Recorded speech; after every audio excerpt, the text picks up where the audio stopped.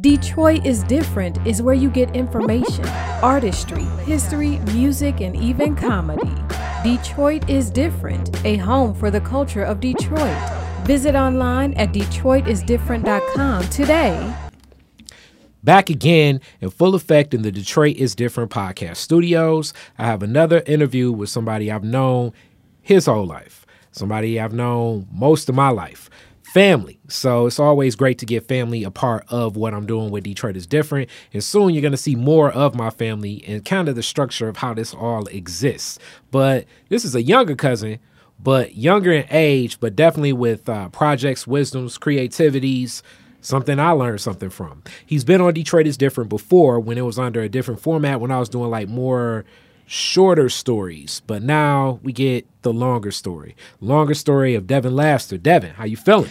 I'm feeling great, man. Glad to be here. All right, so we've been talking about this for a while because it's been a lot of trips where you come back because right now you don't reside in Detroit. Right. And actually you haven't resided in Detroit in a minute. It's been a long minute, yeah. Yep, but so a lot of this story about you as an artist and coming together with artistry.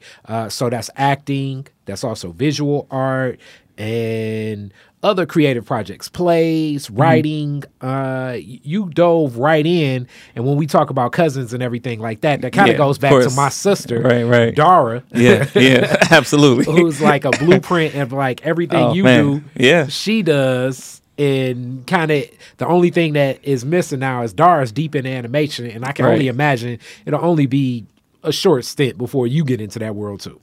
Probably not. Actually, a lot of people don't know. I was accepted into SVA, School of Visual Arts in New York, under animation, and that's really what I wanted to get into. Well, what I thought I wanted to get into, but it just cost too much. It cost way too much. They wanted to have the entire first semester accounted for financially. And I was able to get a lot in student loans, financial aid, and whatever. And I got my ID, I got my schedule, I even got my books, and I got some DVDs for me to check out and to see what the students were doing. And I was very excited. And I was like, I can't get these last few $1,000s. I can't even go. But in the long run, I think that was for the best. I was only 17 at the time, so I didn't really. I think I knew I wanted to do art, but visual art. Visual art, but not really understanding exactly what kind. So I just appreciated animation so much. But then I started doing my own artwork, and I never had a painting class. I just started doing it on my own, and I fell in love with the canvas and the actual physical paints. So much so that I'm like, I think I would have not liked the whole digital aspect of it. So yeah. All right, so that's already some of the gems that I'm going to get from this. I usually start for people with all stories, and these are questions I definitely know. Foundation, family. Yeah. Because right now you're beyond Detroit. You kind of starting our chapter of the family in different places, you and my sister Dar. Right. But let's talk about like your roots and your family roots. Yeah. Whereabouts? How did they come to Detroit? How did my family come to Detroit? Yep. Why?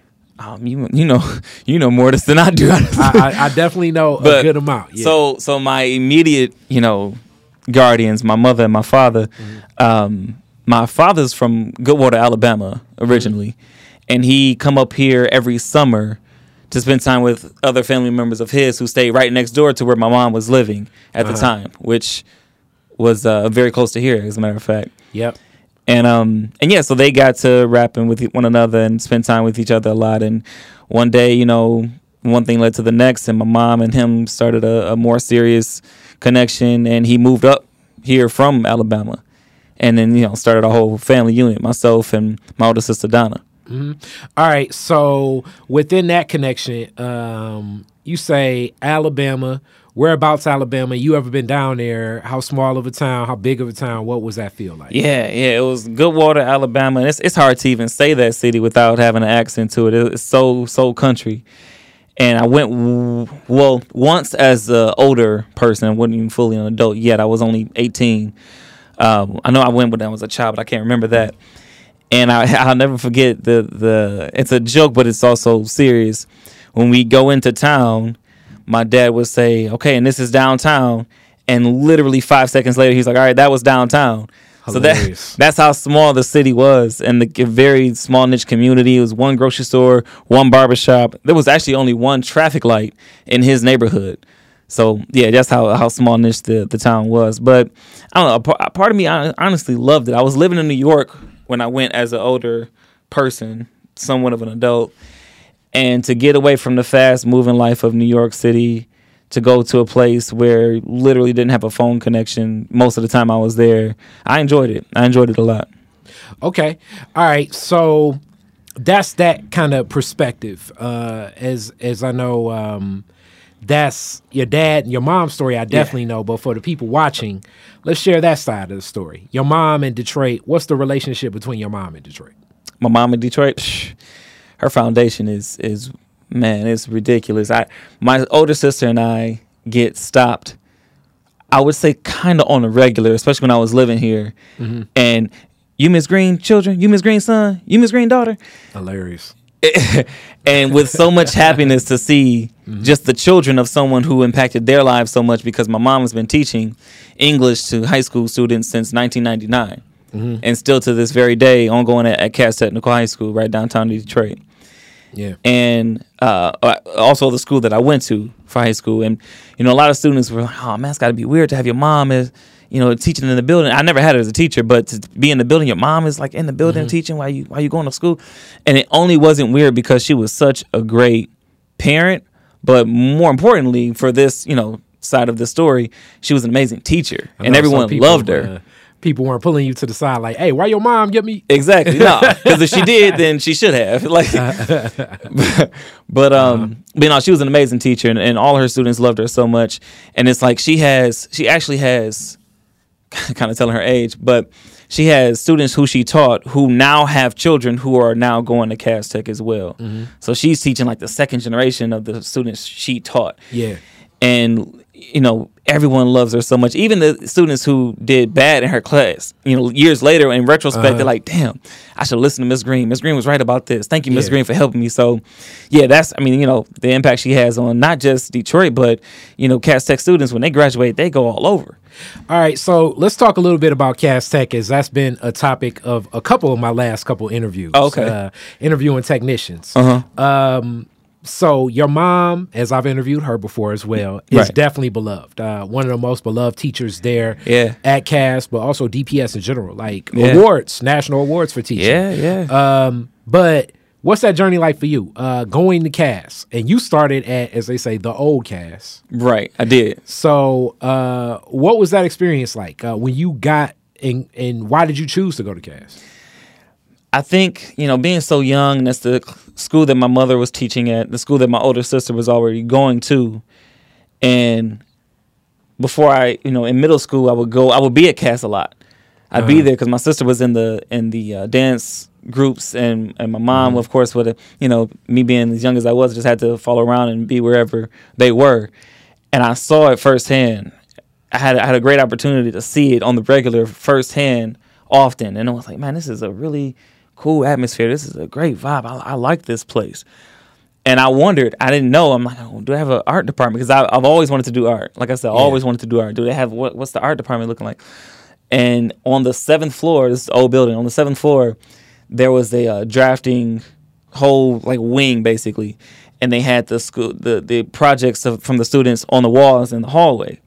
So anybody could just walk up and down and look at it. And I looked, and I'm like, yo, these students did this. This is kind of crazy. This is awesome. I would love to be able to do something like this. So my mom had me talk to some of the art teachers, and it just became the place that I wanted to go to, rest is history. All right, so that journey at CT, what was it like for you? As far as like socially, what was it like for you? Mm-hmm. And then artistry, where did you hone your skills there? What impact has that had on you? So much, so much. That was when I really started to perform on stage under the teachings of Miss Marilyn McCormick, who's now retired, but and the impact she's had on so many students in the theater business is unspeakable. She won a Tony Award just a couple years back. Yeah. And that was just like a huge, monumental thing for me to watch someone who taught me everything I knew about theater receive a Tony Award. I was blown away by that. But yeah, that's when I first started getting on stage, and it was mainly comical things. I didn't get into the dramatic theater at the time, but still just learning everything about theater. And I was a very small little nugget in the bigger productions that she did there, but absorbed every bit that I could, you know? Yep. And as soon as I graduated Cass, when I moved to New York and started doing theater, like on a dramatic scale, I went right back to everything I learned from MC, is what we called her, Miss McCormick. So being able to go under her wings in those 3 years at Cass when I was involved with the drama club taught me everything I knew, and I was able to take that to New York, grow with that, take that back here when I came back home, then take that to California. All right, and you bounced around, but with it, like I remember your play of School Days. Yeah. I remember I still actually have casted a rendition of School Days. Yeah. And you were in G5G. Yeah, I was. I got a signed. I I got a signed program. Playbill? Oh, my Playbill. Man. So that was almost 20 years ago? Yeah, talk about it. Time flies. But Yeah. Within it, that also was like, I remember like your summer, I think your senior summer, like I've never had a per se roommate, but the closest thing to a roommate I've ever had was you. And what's strange is the closest thing my sister probably has ever had to like a roommate Was me. is you as well. Yeah. But during that time, Yeah. last summer, I was working on a production, rest in peace Kool-Aid. I was working on a production at Northwest Activity Center. Yeah.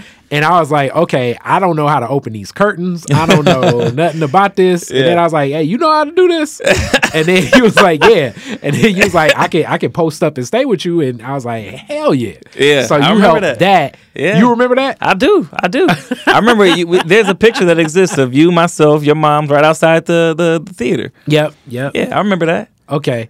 All right. So, and then that kind of set me up with when my sister Dara was working on a movie. And I was Yes. like, yo, one of the best people that you could ever work with. I was like, I'm going to straight up tell you, he young, but you want to get Devin to come. Man, I didn't help. know that's how that happened. Yeah. You talking about Sweeter Without Sugar. Yeah, so let's talk Yeah. a little bit about your introduction to New York. Yeah, And it was yeah, almost like yeah. I was negotiating between family. I was like, Dar, you probably need to work with Devin. And then I was like, Devin, you know how much I love, I don't know if you remember this talk. I was like, Devin, you know how much I love Detroit. You know how much I love artistry, but it's way more opportunities for what you want to do in New York. New York, yeah. I think you need to tap in with what Dar's doing. Yeah. Wow. Yeah, let's definitely talk about it. I mean, I remember that like it was tomorrow. Shit.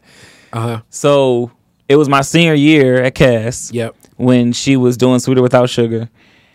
And I went to New York for those 2 weeks.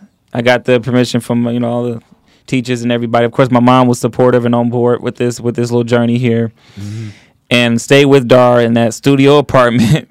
I mean, it was a couple of us because it was Yeah, it me, was. Yeah, we had a my mattress mom. in the kitchen. I mean, it was That it was a the few worst of us. air mattress ever. Oh, my the air goodness. mattress kept It losing. deflated over the night. So me, Devin, and Dar would like rotate who ended up on it. Oh my goodness! And Yeah, somewhere that was like it. after like maybe like an hour of sleep. I don't know if y'all ever slept on a bad air mattress. Yeah, you would hear, damn. All of a sudden, you feel the floor on your back. Oh man, yeah, I remember that vividly. But no, it was wild the way that went down, because I know that I was just supposed to help out with in whatever way I could. There wasn't like a specific position for me. I guess production assistant would be the closest title that I was having for those first 1-2 days, and then I don't know how this happened exactly, but we lost the camera operator. I don't know if he got another job or just didn't come back, whatever the case was. And I told Dara, I said, I can, let's not lose any time. I can get this shot or these couple of shots right now if you want me to. And on that third day, I did all the shooting on that third day. And after that day was over, we're just like, I'll just keep doing it then. Yeah. So that's a it's a camera operating credit that I have at the age of 16. All right, and now that you've been in this world for a while, because Yeah. I want you to speak on like being prepared, ready to step up and take the opportunity, because the world of production, all these production works, plays, concerts, theater, like usually it takes, like, if you're ready, you can end up in a position with just being a person that doesn't talk too much, doesn't, ruffle any feathers, but is willing to accept whatever the information is. Because sometimes, sometimes the person that just receives the information well and follows whatever that direction is, moves up the ladder of in best position all the time. Yeah. I think it's a couple of things. Like you said, doesn't ruffle any feathers, listens well, because on film sets, especially the larger ones, and even in theater, it's organized chaos. It's like consistent organized chaos. So if you have your role and know how to be in your role and not be bothered or moved or distracted by all the other things that are constantly going on around you, you will make an impact, and it's noticeable. I've had that opportunity a couple of times where I was only supposed to be working this particular gig 1 or 2 days, and it's like, oh, come back tomorrow. What's your schedule like next week? We'll use you again. I'm like, okay, cool. I'm here. So all of this, do you think some of that is just more so your demeanor? Do you think some of this is what you got from theater at Cass? What set you up? Because it's also, as much as it is a person that's able to be calm in the organized chaos, it's also people on the other end of that spectrum. Other side of completely other spectrum. I've seen them. Yeah, that you cause chaos. Like that's the MO. Yes. I think it's a combination. Again, my natural demeanor, but my natural demeanor and personality has nothing to do with the knowledge and experience I have. So it's like it's all those things combined. I think that can, like you said, propel you along that ladder in this business specifically. All right, so acting, and right now you actually have something. By the time this premieres in January, it'll be past, but you have a couple different film projects you're working on, short films and things. Expound on, like, what was the gateway from visual art into theater into film? Like, how did that all connect? Well, in simple, it's just the things that I fell in love with and never wanted to stop doing any of them.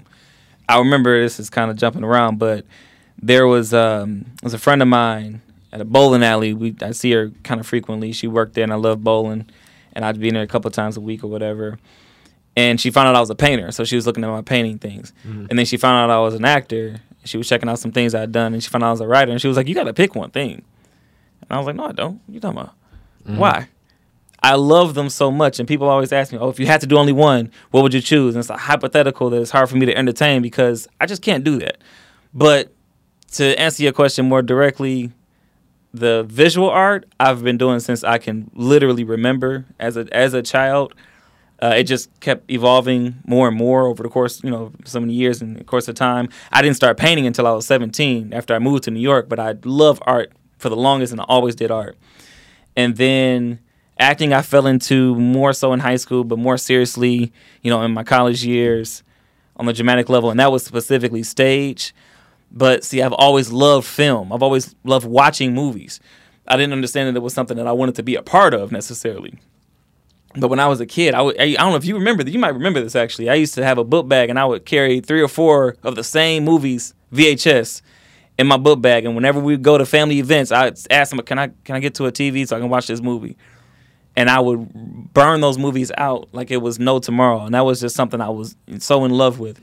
But once I started doing acting more on stage, I started to understand more of what kind of acting I wanted to do. Right, so I was born on the stage, and theater is always my first love, and I'll always go back to it, I'm sure. I just did a 2-man play a few months ago. I'll always go back to it. But the more I did it, the more I kept watching, films. I'm like, yo, that's the kind of acting I actually want to get into more. And that's when I made the decision to relocate to California. It took me about 8 years to get there from, New York and coming back home to Detroit. But that was the decision I made with that. So, yeah, overall, it's the things that I fell in love with and never wanted to stop doing. I started writing in 2010. That was, really thanks to your sister for this workshop that I was a part of. I never thought of writing before. I never thought of creating my own stories. I did it one time. I wrote a short stage play. It was literally 3 pages long. It was called Closer. was 2010. And the feeling I had of creating my own story, my own characters, my own plot and synopsis and character developing, I'm like, yo, it just opened up so much more for me. And I haven't stopped writing since. So I've done a lot of, short films and a couple of feature-length screenplays and started to produce my own writings as well and just falling in love with it more and more. So as people are definitely gleaning into some of the creativity of our family and everything, you mentioned my sister. Yeah. You also got an uncle. Yeah. Oh, man. Your uncle, as when people say, like, how do you do all of this? And he's definitely been on here, Lumumba Reynolds or DJ R2. I remember him originally. Right. Damn, I forgot about that. What impact of like just seeing some of the creativity, and then even me, like what impact of seeing some of the creators in your family doing production work kind of impact have on you? Man, so even more than the impact, because at this point, him and I are collaborating hand in hand with our own projects, and I cannot be more excited about this. But coming up under someone who was so heavily involved in production, more in a musical sense, which is not, something I involve myself in, but still production and theater, I should say, because he's dabbled in all of those different things. Being able to learn so much from him, and then him bring me on with the, certain gigs he was doing, and I learned so much from it, similar to Miss MC. When it comes as far as what I learned from theater, from MC, I learned production from Unc is what I call him, but Lumumba Reynolds. And for us to grow into this type of relationship it's beyond words, man, because it started with him being a mentor, a father figure. Well before I had the thought or capability of doing anything production-wise, no training, none of that stuff. It was just like he was my father figure. And then to come up to where we are now, we have a meeting tomorrow to talk about the next short film we're going to do. This two weekends ago, we had a screening for 2 short films, one of which I wrote and was in, that he did the editing and graphics and scoring along with his son, Jabari Reynolds, who's a whole nother beast in his own world. Yeah. And then the other short film I wrote and started, and he directed and edited and scored. Yeah. So it's this partnership that we're developing. It's just, I'm beyond happy about it, man. So another couple questions then connected to this about art in Detroit and art in family. So let's start with art and production, because sometimes people say, money and blood don't mix. How do you connect the artistry in these projects working with family members? That's a good question, and that goes down to our personalities and who we are as people in our family. We've never had that type of issue. You know what I mean? Actually, it's funny because this was a while ago, and there was a cousin who asked for $20, and I'm like, yeah, I'll cash up to you, bro. And I'll get it to you Friday. I'm like, all right, cool. And someone else who intruded on that exchange was like, your cousin just asked for $20. You gonna give it to him? And I was like, yeah. What are you talking about? Because of how that can be looked at in other families, it's like, oh, he always asking for money, or they never give me back my money. It's like that ain't what this is. That ain't what this is here in this family. That's just an example of just how we are with our characters, because that's at the root of it right there. And that's how I was brought up. It's all about the character. Because Unc and I, we had this screening, and a lot of things cost a lot of money. I'm spending money on mine, he's spending money on his end, not even knowing like what's happening. And I asked him about, because he printed off several copies of film posters for us to sell. And I asked him, I said, what do I owe you? He's like, well, this costs this and this costs this, but this is a partnership. This is we're coming together and doing this together. So I'm trying to get this next. If you want to chip in on that, or if not, that's fine. But we're coming together for this, because it's not about the money. Okay. And I think that's the next part. Honestly, it's not about the money. For me, I'll speak for myself personally. I'm in love with this, and I'll do this to my last breath. And my inspiration is just me doing something that I love and sharing my art with the world. It's not to make money off of it. Obviously, I'm going to have to, because that's what you need to survive. But at the end of the day, that's not the motivation. So I'm not like, oh, I need some money from this screen. I need some money from this. I need to make some money. No, that's not what it is. and then art in Detroit, because you're in LA now. Well, I don't know. We explicitly said, you said Cali, but you're in LA now. You were in New York City, New York, right? And you've also done artistry things here. What is it like for those artists that work in that world of that are looking to get more into acting or film? What would you say if they're going to ground themselves in Detroit? What's the mindset to say? What is the catalyst of going to another place? How do you engage? So let's just start there. Doing art here, doing theater or acting here in the city of Detroit. What is that like? Or what was that like for you, I should say? It was good. It was good. And I say it's a lot to be learned from doing theater here in Detroit. You know, every place has a different kind of audience. And that Detroit audience, you got to get them. You got to get them quick. So explain. So I'm saying, like, literally on stage, if you're presenting your production to a Detroit audience, you have to reel them in fast. Mm-hmm. First off, it's going to be hard for them to come out because, you know, the winters last 7 months here in Detroit. Hilarious. And for depending on the age group, the generational, age groups we have here, the last thing they want to do is go to a play. It's about going to a hangout, going to a club, a bar, the movies. It's not that type of place necessarily. I mean, you got to find your audience kind of thing. So that's what I'm saying. In New York, people go to plays every single weekend. It's easier to sell a play in a place like New York or even Cali or, Los Angeles specifically, because that's where it exists more. It's where it's understood more. Here, it's like it's a unique, as I would say, it's a unique challenge to do it here. That 2-man play that we did here, the second showing we had went very good, and we're very responsive. The first showing, only a couple people came out to.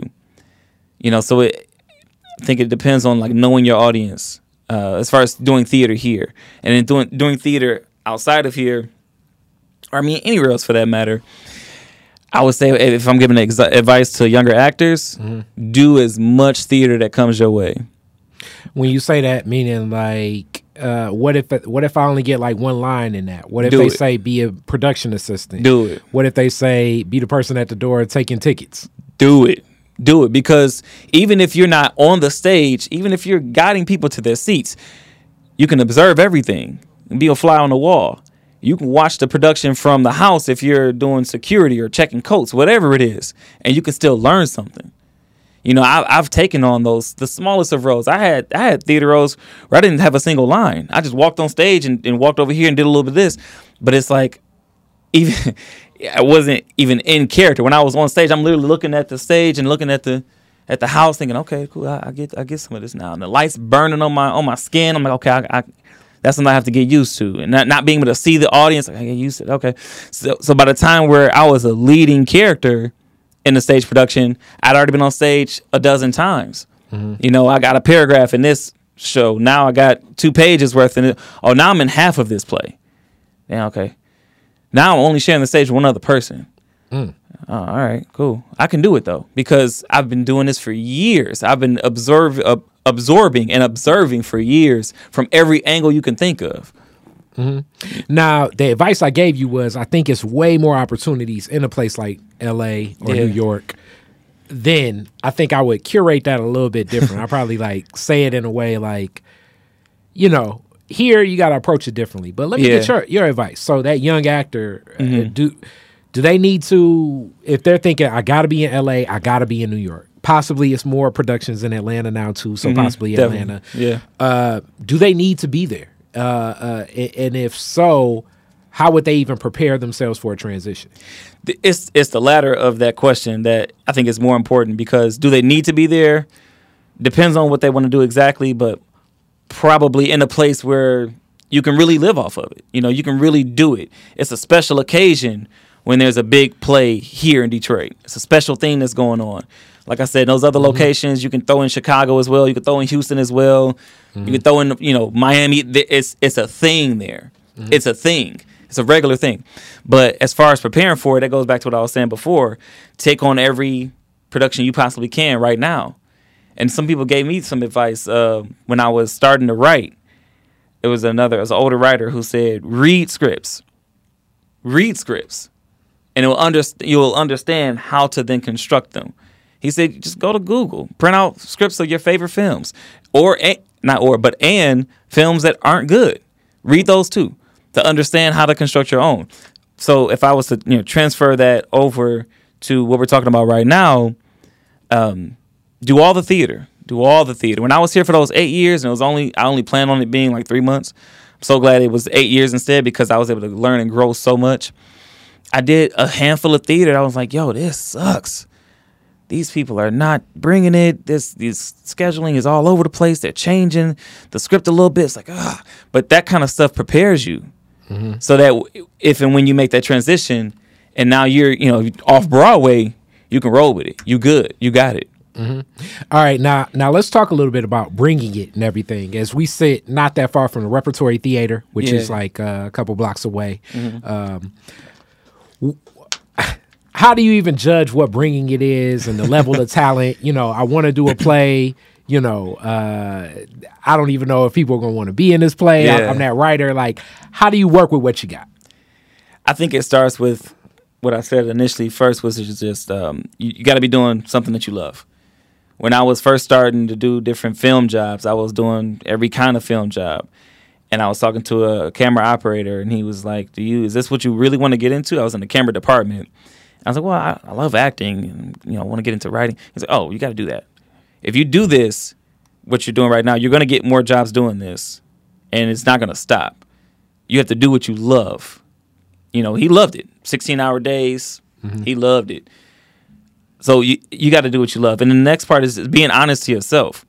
When I'm writing something, very seldomly am I writing something about like me or my experiences, my life, but I'm still trying to be honest and true within those characters. And I love sci-fi too, but there's still an honest and a truth to how you construct that story, that plot, those characters, the character development, the character building.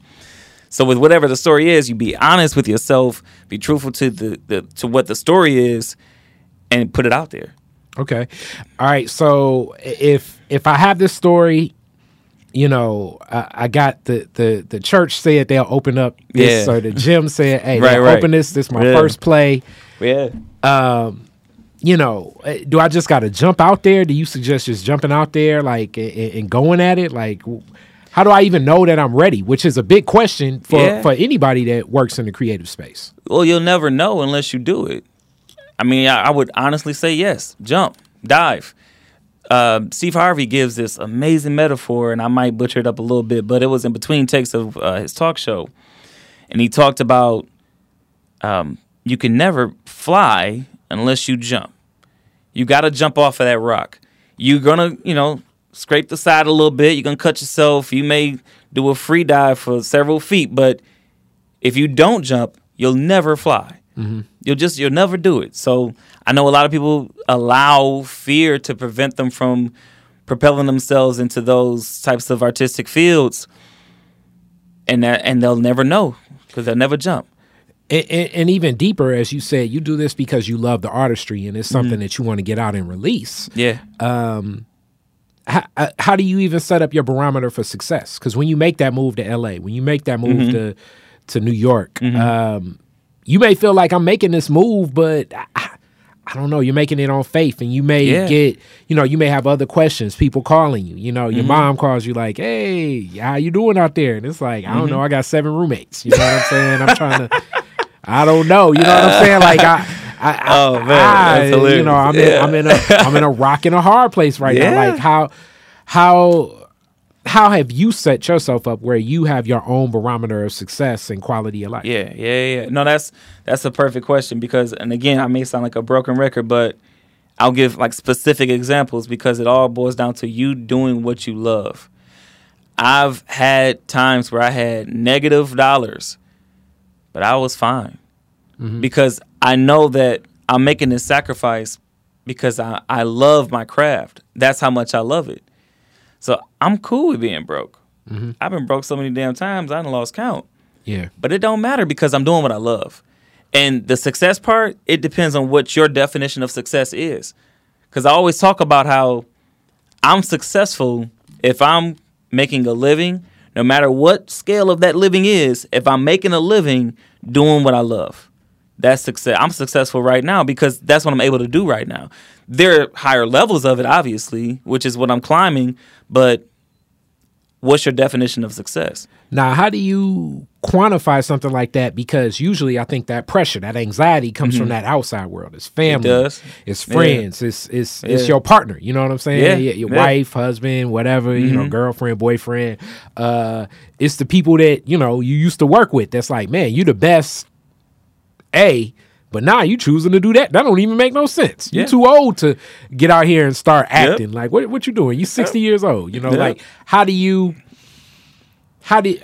what would you suggest to that person that does feel that pressure, that has some of that anxiety about taking that jump? I would say, for starters, ignore them. Ignore them all. I mean, unless you're literally doing something that's unsafe or unhealthy, ignore the outside voices. And something that gave me a nice little boost was looking at those success stories. You know, who do you look up to? Who do you admire in the craft and field that you're operating in? Mm-hmm. Watch those stories because you gave a perfect example. You're too old to get out there and start acting. Morgan Freeman didn't do his first big role until he was in his mid-50s, late 40s, something like that. I'm like, well, shit, I'm way ahead then. I'm good. You know, Samuel L. Jackson, same story. Yeah. There's so many actors. Jeremy Renner, he was my age when he did his first big film and got nominated for an Oscar for it. So with this field specifically, it's never too late. Wow. It's never too late. Okay. Now, within it, what's the difference between a place like having your Detroit swagger? Do you think that your Detroit attitude prepared you for LA and New York in a different style? Yeah. I definitely think so. I think there were like tiers of preparedness along my journey because growing up on the west side of Detroit, where it's not the safest of areas, and then, you know, going to college in Harlem and living in Harlem before it became fully gentrified, and then going over to Inglewood. You know, it's like I like that. I like that story. I like that history. Inglewood is way different now than it was in the 90s, but it's still gang territory. You know, and it started with the Detroit roots because every time somebody, you in Harlem, or watch out, you near Malcolm X Boulevard. Every city got a dangerous Malcolm X Boulevard. You over here in Inglewood? Well, yeah. It's like usually the joke is Martin Luther King, but if it's a Malcolm X, it's like, damn. You think Martin Luther King is dangerous? Like Malcolm X is like, whoa. It's like, and then I remember because you stayed with my sister, like it was. Yeah. I think like one time when I was driving my mom, rest in peace to my mom, but it was like maybe like 2 a.m. and it was still people out and the action was still like the characters on 133rd, like, man, 133rd and Lenox. It never stopped, man. It never stopped. But yeah, it all started with, I think, being able to develop that core and external shell from being raised in Detroit. Okay. So with that, what's next? What you working on now? What are your projects? What's your next projects? What do you see coming up? It's a few things. It's more than a few things. So I previously mentioned 2 short films that my uncle and I had a screening for a couple weekends ago, and he actually had this idea, and I wasn't sure if it was going to work or not, to have all these short films, not all, but several of the short films I've done recently exist in the same world, you know, like the Marvel shared cinematic universe kind of thing.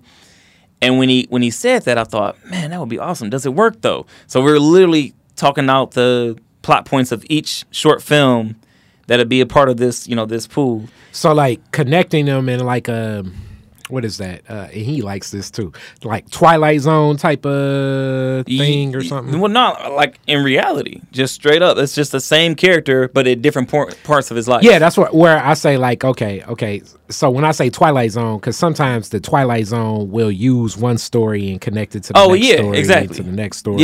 Yeah. Okay. Yeah, gotcha. just like that.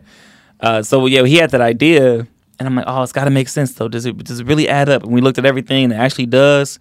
I'm like, all right, bet. So there are 3 more short films that I'm going to write, that we're going to do to be a part of this collection of, I think it'll be 7 or 8 total. Once it's all said, ranging between 5 and 10 minutes apiece. So that's a big project there. That's continuing to work on there. And then I did a film called Dark Seeker that I shot here up north, Michigan. And whereabouts? Where did I shoot it? Yeah. Oh man, I cannot remember the name of this town. It's about 2.5 hours up north. Yeah. And it's in the theater playing right now at the Bel Air Luxury Cinema over on 8 Mile, and it was only supposed to be for a week run from the 3rd to the 9th. I just got the word yesterday that they are extending it for another week. Okay. So I'm excited about that. I saw it a couple times, and yeah, it's a surreal feeling to see yourself on that big screen. I've been watching films, like I said, since I was a kid, taking VHS tapes to all family members' homes just to watch a movie, and now I can see myself up there, and it's a huge feeling, and it's I feel like it's only the start of the beginning, and I just want to move forward with bigger and better things. And as far as the visual art is concerned, there's a show called Personal Attractions that I've done 3 times now. Once in 2012, 2015, 2017. And so this is the 4th show for that. And that came about, long story, probably long, but about a decade ago. I was collaborating with a couple other artists. And at the time, every single show that I'd done, there was a specific theme for the type of, the demographic that's going to be present, and had some type of thing I had to go, guidelines or whatever for what I painted and showcase. This particular show, I said, okay, so what's the theme? What's this? What we doing? And they literally said, paint whatever you want. You have space for about 5 or 6 paintings, depending on the size, but just paint whatever you want. Oh, bad. Okay, cool. And that was the first time I was given that type of freedom to do my painting publicly and just do whatever I wanted to do. So from that was the birth of Personal Attractions. And basically, honestly, it's about 10 to 13 different themes, 3 to 4 paintings per theme. And it's just all the things that I enjoy, that I love. Will it be all new pieces or all new pieces? Wow. So it's always all new pieces. When I do a Personal Attraction show, it's always all new pieces. The one we did in 2015, I did 50 paintings for, and about went crazy. But I love pushing myself. I love exploring new concepts, new ideas, and I'm constantly growing as an artist as well. So all new pieces for this. Okay.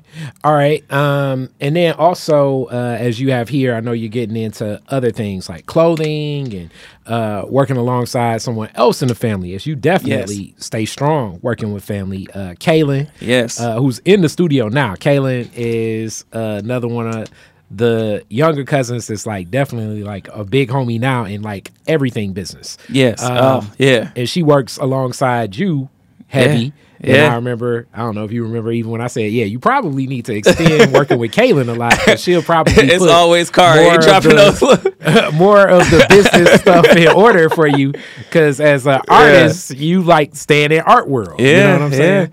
Yeah, Kaylin, man, Road Dog since day one. Seriously, when I did Personal Attractions 1, which was also the first personal showing I had of my art. Up until that point, I was collaborating with everyone. Even you and I did a couple of things. I was always collaborating with other artists, Yeah. But PA1 was the first time I did something that was all me. Solo. And Kaylin, she literally just was helping out on the day, but I turn over and she's got a clipboard and taking down orders for something. I'm just like, oh, Kaylin's really working the room. Yeah. So after that day, I'm like, yo, you wanna really help me out and do this? So that's almost structure this chaos. Yeah, exactly. So it's been almost 10 years now. So every single event I've done, and that goes into the film work as well, honestly. Kaylin has been a part of every single project, showcase, exhibition, everything. She's done contracts for me now. She's done it all, because that was a goal of mine, I wanted to just be able to focus on the art. Obviously, I can't do that, with being my own business and entrepreneur, but as much as I'm able to have someone else pick up on, especially the business side of things and money, because she that's her world, she does that, I can focus more on the art. Yeah. So she's been a humongous help, and that's a heavy understatement right there. But yeah. Yep. So so close and all of this stuff. I've always been pushing like the whole concept of like you need throw pillows, you need this, you need that. You know what I'm saying? Yeah. You mentioned that some years back, and I know at the time I know I was a little more in my head as an artist. I'm like, no, I just want to paint. I don't want. Yeah, I remember. I don't want to put my stuff on that. But as I got not even just older, but started to become an artist for a living, I'm like, that wouldn't be a bad idea if I did. Well, it's just one of those things like when a person already is spending like fine art, you know what I'm saying? You're making good pieces. This isn't the art that a person goes to like Pier 1 or Joanne Fabrics and just buys and throws up on the wall. This is like, if a person's already going to spend $2,000 on a piece, $1,500, $3,000, $5,000 on a piece, usually that person is going to rearrange whatever that room is. They're going to paint the wall. They're going to want to frame it. They're going to want like, the right art piece usually can change the whole decor of a person's room. Yeah. So if you're the artist and you're the catalyst for why this whole room changes, why is Home Depot going to get 70% of the money associated with the change of this room? Right. And you can already help even usher in and know that, I'm going to want to repaint this wall. What colors are these? What do you suggest? Do you even have a person that comes in and paints the wall and I may want to get a new couch. I may want to get a throw rug, a throw pillow. All of this stuff, you know what I'm saying, will go into these rooms. As remember I was telling you a while ago and it kind of blew your mind. I was like, ask the people that buy your art, like, yo, send me a picture of where you put the painting. Yeah, and that is definitely something I do now. Especially after they get it framed, because that at that point becomes kind of their world. You get the painting raw on canvas, and then you get your mat size, you get the frame and the design, and now it's above this couch and next to this centerpiece or whatever, and it's like, oh, it really came together. And you see like it enters their world, and it's more like for you it was the expression getting out. For them this is accenting like who they are, like an extension of their personality or something. And that's honestly those are the beginning questions I have a lot, and I know that came from the conversations I've had with you, because a lot of people don't really know what they want or what kind of colors or whatever, and I'm like, okay, where do you want to put it in your space? We measure that whole wall, and then that'll give us an understanding of how big you want the painting itself to be. You don't know what background color is. Okay, what's in the room right now? Let's get a picture. Let's see. So those types of collaborations, I know it came from the talks I've had with you, because before that, I know I'll just paint whatever they ask for, and if they left it up to me, I just do whatever I want. Your interpretation. Right. As opposed to trying to still make it be something that's from me, but also can exist in their world. Exactly. So as we talk more about in their world, and like you say, you bounce between the writing, the acting, the visual art. Like, do you just move over to like this space and say, all right, because I do a lot of stuff too. Like, do you move over to this space and say, all right, this is kind of tiresome, let me bounce over to that space? Like, how do you organize your time to know what project to work on? It's a couple of different things. So like the commissions are always ongoing, because that's what is really paying the bills. And then whenever I can find the time to do the pieces for like the personal attractions exhibition or any type of the masks we wear, that's another exhibition that's coming up next summer. So whenever I squeeze in time to work on those up until a certain point, then everything else shuts down. I'm only working on that. And then the writing comes in whenever I'm inspired to. And the film work of other film projects, that comes in whenever I get a call. I'm not heavy out there auditioning just yet. That's going to change a lot of things once I'm able to get my agent out in California and go about a whole different method. But yeah, it's not really like I feel like doing this now or I feel like doing this now. It all depends on what's going on in my world. Okay. All right. And let's talk a little bit about that auditioning world. What is that like, going on those auditions out there? I don't really know, honestly. I haven't really gotten into it yet. The little bit of acting I've done out there, it was referral based. And I know the way I want to go about it is to complete my reel. I literally have one clip to add, and my reel will be completed. And then I'm going after the agent, and I want to follow it along like that structure, where the agent is sending me out on auditions. Okay. Because I could do it the other way and just try to go on them, but I've been doing that for so many years, and that's not really how it's done out there, from what I understand. So, I want to go about it how they do it. The structure of it. Yeah. And what's LA like? Because many people talk like it's definitely an infrastructure for it. But what is LA? How does it feel different even than New York with that world of theater and acting? It's more of a place where people look for that, It's not something, from my experience, younger and, the 8 years I was here in between New York and California, it's not something people, hey, what play you want to check out this weekend? Like, that's not a thing people do here. There's a theater inside the park I played basketball at in Inglewood. It's everywhere. It's more film than theater in California, and theater is, of course, more in New York, but yeah, I mean, it's a bigger response. It's a different response. People are more patient. I did one play called To Be Dali. It was about Salvador Dali's life, kind of like the afterlife. And I played an angel. It was a 3-person cast. And the response was just, man, it was incredible. We had people come to see that show 3-4 times. And, yeah, it wasn't even like in the heart of L.A. or downtown L.A. It was in the outskirts. It was a little known theater, Casa 101. Shout out to them. And yeah, it's looked at more of a profession and career path, and less of a hobby. And what would you compare that contrast even in New York as far as the hustle there with that work? Fast paced, way faster paced in New York. I remember, man, I got so used to it and was going to school full time, was working full time, was painting, was in a theater program, and balancing, juggling all that stuff. I don't know if I could do it the same way nowadays. I mean, I was like 17 to 20 or whatever, but it was incredibly fast paced. And I moved back to back to Detroit. People had to tell me to slow down. Physically, because I was walking too fast, but also just in general because I was doing too much to them. It's like, well, this is how it is over there. That's what I'm used to, and it's like, okay, well, I got to adapt to how things flow here a little bit.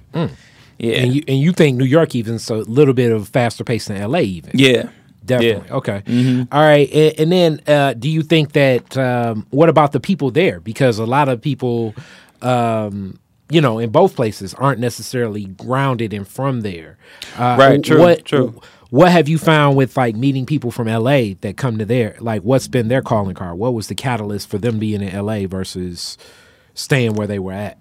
That's a good question, actually. Yeah, because both places typically is somewhat of a melting pot, especially New York. New York is all about that grind and hustle. Folks out in Cali, a lot of people say that they're fake and false and bougie and things like that. I think that's a little extensive just from, my observations, being out there just a few years, granted. But people have a different, energy and spirituality to them out in L.A. and Cali in general. It's like they operate on a different plane a little bit. Expound on that. It's, in the interactions I've had, people are more at one with themselves. They know themselves more and differently. It's more peaceful, not saying it's the opposing side, in other places, but it's a more like a spirituality grounded, and my chakras are in line, my energy is this, the vibes are this, as opposed to just a raw, uncut in New York, Yeah. So within that, do you see yourself doing productions yourself just out there? And then how is it different? Because it seems like even with Dara, like it from the outside in, it seems as though both of you all were able to go to New York and kind of hit the ground running and do what y'all wanted to do. Whereas with LA, it seems like y'all kind of got to learn more of the system.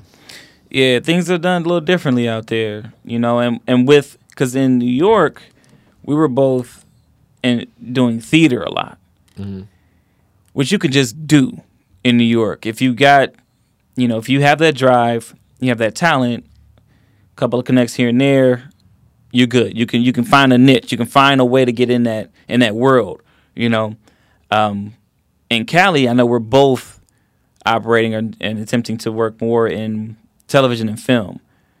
And I don't think it's that easy just to get in there. You know what I mean? Yeah. So within that, also, like, what's your take on so much of what's happening in that world? The streaming services, the platforms, like things are expanding. It's more, as they say, my world, content creation, period. It's like even bubbling to like the hood movies here in Detroit and Buffalo and Atlanta and DC, San Francisco. Like, what's your take on like this urge for more content to exist on all levels? And like almost like it seems like every niche is having a streaming service nowadays. Yeah, you know what I'm saying? Yeah, I think it's great, honestly. I think it's great because there's an audience for everything, you know?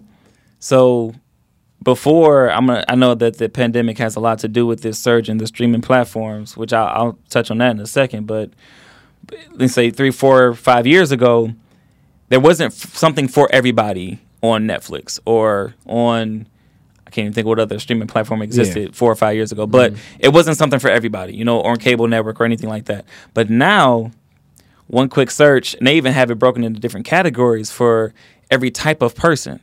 You know, there's an LGBTQ category on some of these streaming platforms, specifically for that audience. That didn't exist a couple years ago. You know what I'm saying? And the streaming platforms in general, I think it's just that next wave. It's that next stage. You know, you can watch literally on the same day that a movie is released in theaters, you can watch on your couch on the same exact day. HBO Max has this deal with a lot of different movies. King Richard was one of them. Yeah. The upcoming Matrix 4 is another one. I see. You can watch it on your couch on the same day someone's watching it in IMAX in the theaters. So I think that's great because I don't know the business side of that, how that affects certain studios and the box office in general.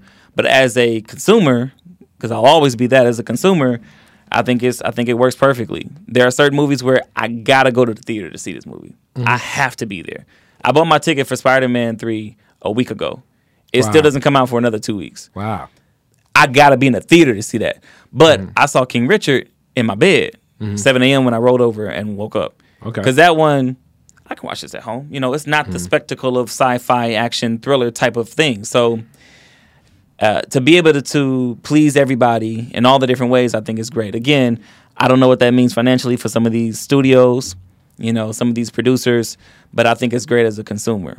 Okay.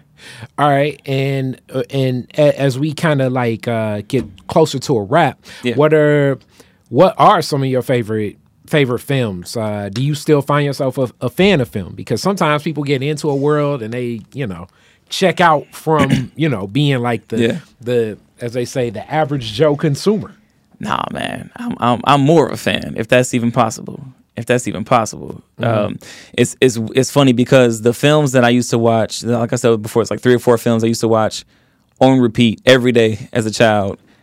I looked at them again when I started to act, when I started to write, when I started to be involved in film, and I looked at it through a different lens.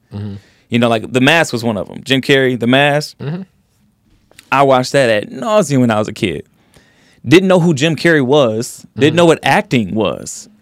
That, well, you know, whatever, 2 hour and a half piece of material just captured me so heavily as a child. And then I watched it again after I started acting. And I'm like, yo, he's an amazing actor in this. He's doing great acting. Multiplicity is another one where Michael Keaton plays multiple characters. And as a I didn't watch that as a kid necessarily, but younger, I'm like, oh, this is pretty cool. This is dope. As an actor, I'm like, he's playing 4 characters at once. How did they pull that off? So let's talk about that because, like, you know, you got like Multiplicity, you got the Clumps, then you got like whatever that Marlon movie is, like. And then I sometimes look at that and I think to myself is, you know, my nephew Solomon, he loves those Marlon movies, which I feel like physical comedy, as you're talking about The Mask and even like Michael Keaton Multiplicity, it transfers well internationally and to young people very well. But then, like, you know, somebody like me looks at it like, man, is this corny? But like, what is the acting chops involved in something like those types of films? as much as you know that somebody like me may say, man, you know what I'm saying? It's so much. It's so much. And I didn't understand it as much until I started doing that myself. There's a few short films where I play 2 characters. There's one where I play 3 characters. I'm actually working on one where I'll be 5 characters. Oh, you getting the Eddie Murphy zone. Yeah, I am. I swear I am. I love it so much. But the level of difficulty is ridiculous. The one where I played 3 characters and we're literally all talking to each other at the same time. So the end product, it looks like, something from the Nutty Professor films or whatever. But to do it, I have to study the script 3 different times, 3 different ways to do all 3 characters. And then when I'm one character, I have to remember what I did and how I sounded and so I can respond properly as the other character and bounce off of myself. But I didn't do that role yet. I didn't do that side yet. So I got to switch clothes and do that side. It's complex and it's very difficult. Okay, and then does the timing just work in, like, now I'm going to be a little technical for the people watching. Like, does it just jump cut? So it's like, I'm sitting here like, hello, Spider-Man, I'm Batman. How you feeling? You did that. You threw some webs at somebody, and then you come back in as Batman, and then you like, or you come back in as Spider-Man, and it's like, yeah, you got your utility belt on. Like, how does it like it jump cut? Like, what is it? Or are you actually like consistent in the dialogue, almost knowing what's said in this point in time in your memory? It depends.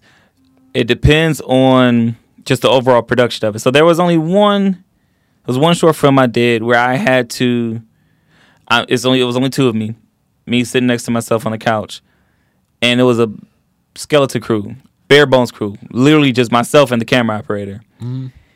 So I didn't have anyone present to read my lines as the other actor. Mm-hmm. I just had to say them in my head and respond facially.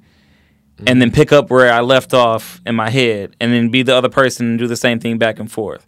I don't even know if I'm explaining that well. No. What you just said is basically that seems it. That would be different. But that's the non-ideal way because the timing could be off. Yeah. Because if I don't say it as the other actor the way I said it in my head a second ago, it can be off. So the way to do it better, more streamlined and effectively, is to have someone like a script supervisor, which Caitlin has been many times. Script supervisor to read the lines off camera for the other actors.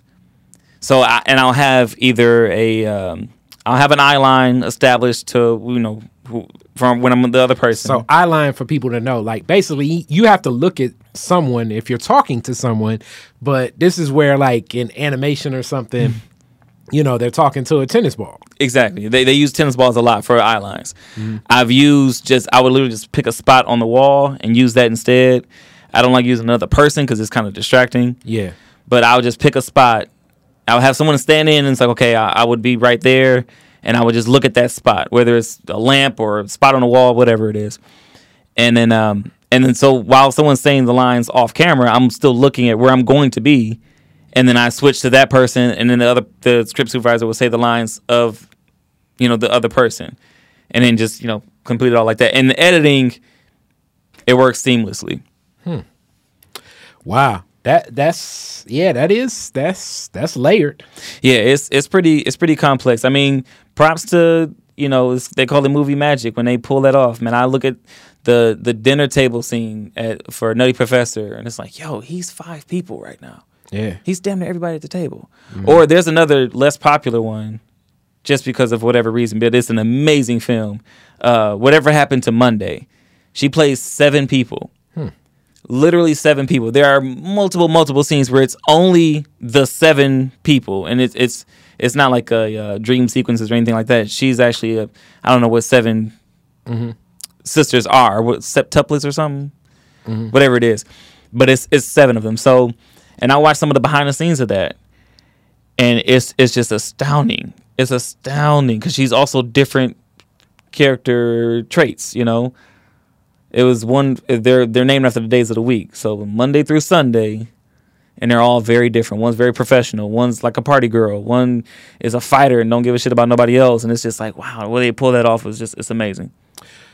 That's yeah. I may go back and you just gave more context to it. I definitely know. You know me. I like more of the dialogue and stuff.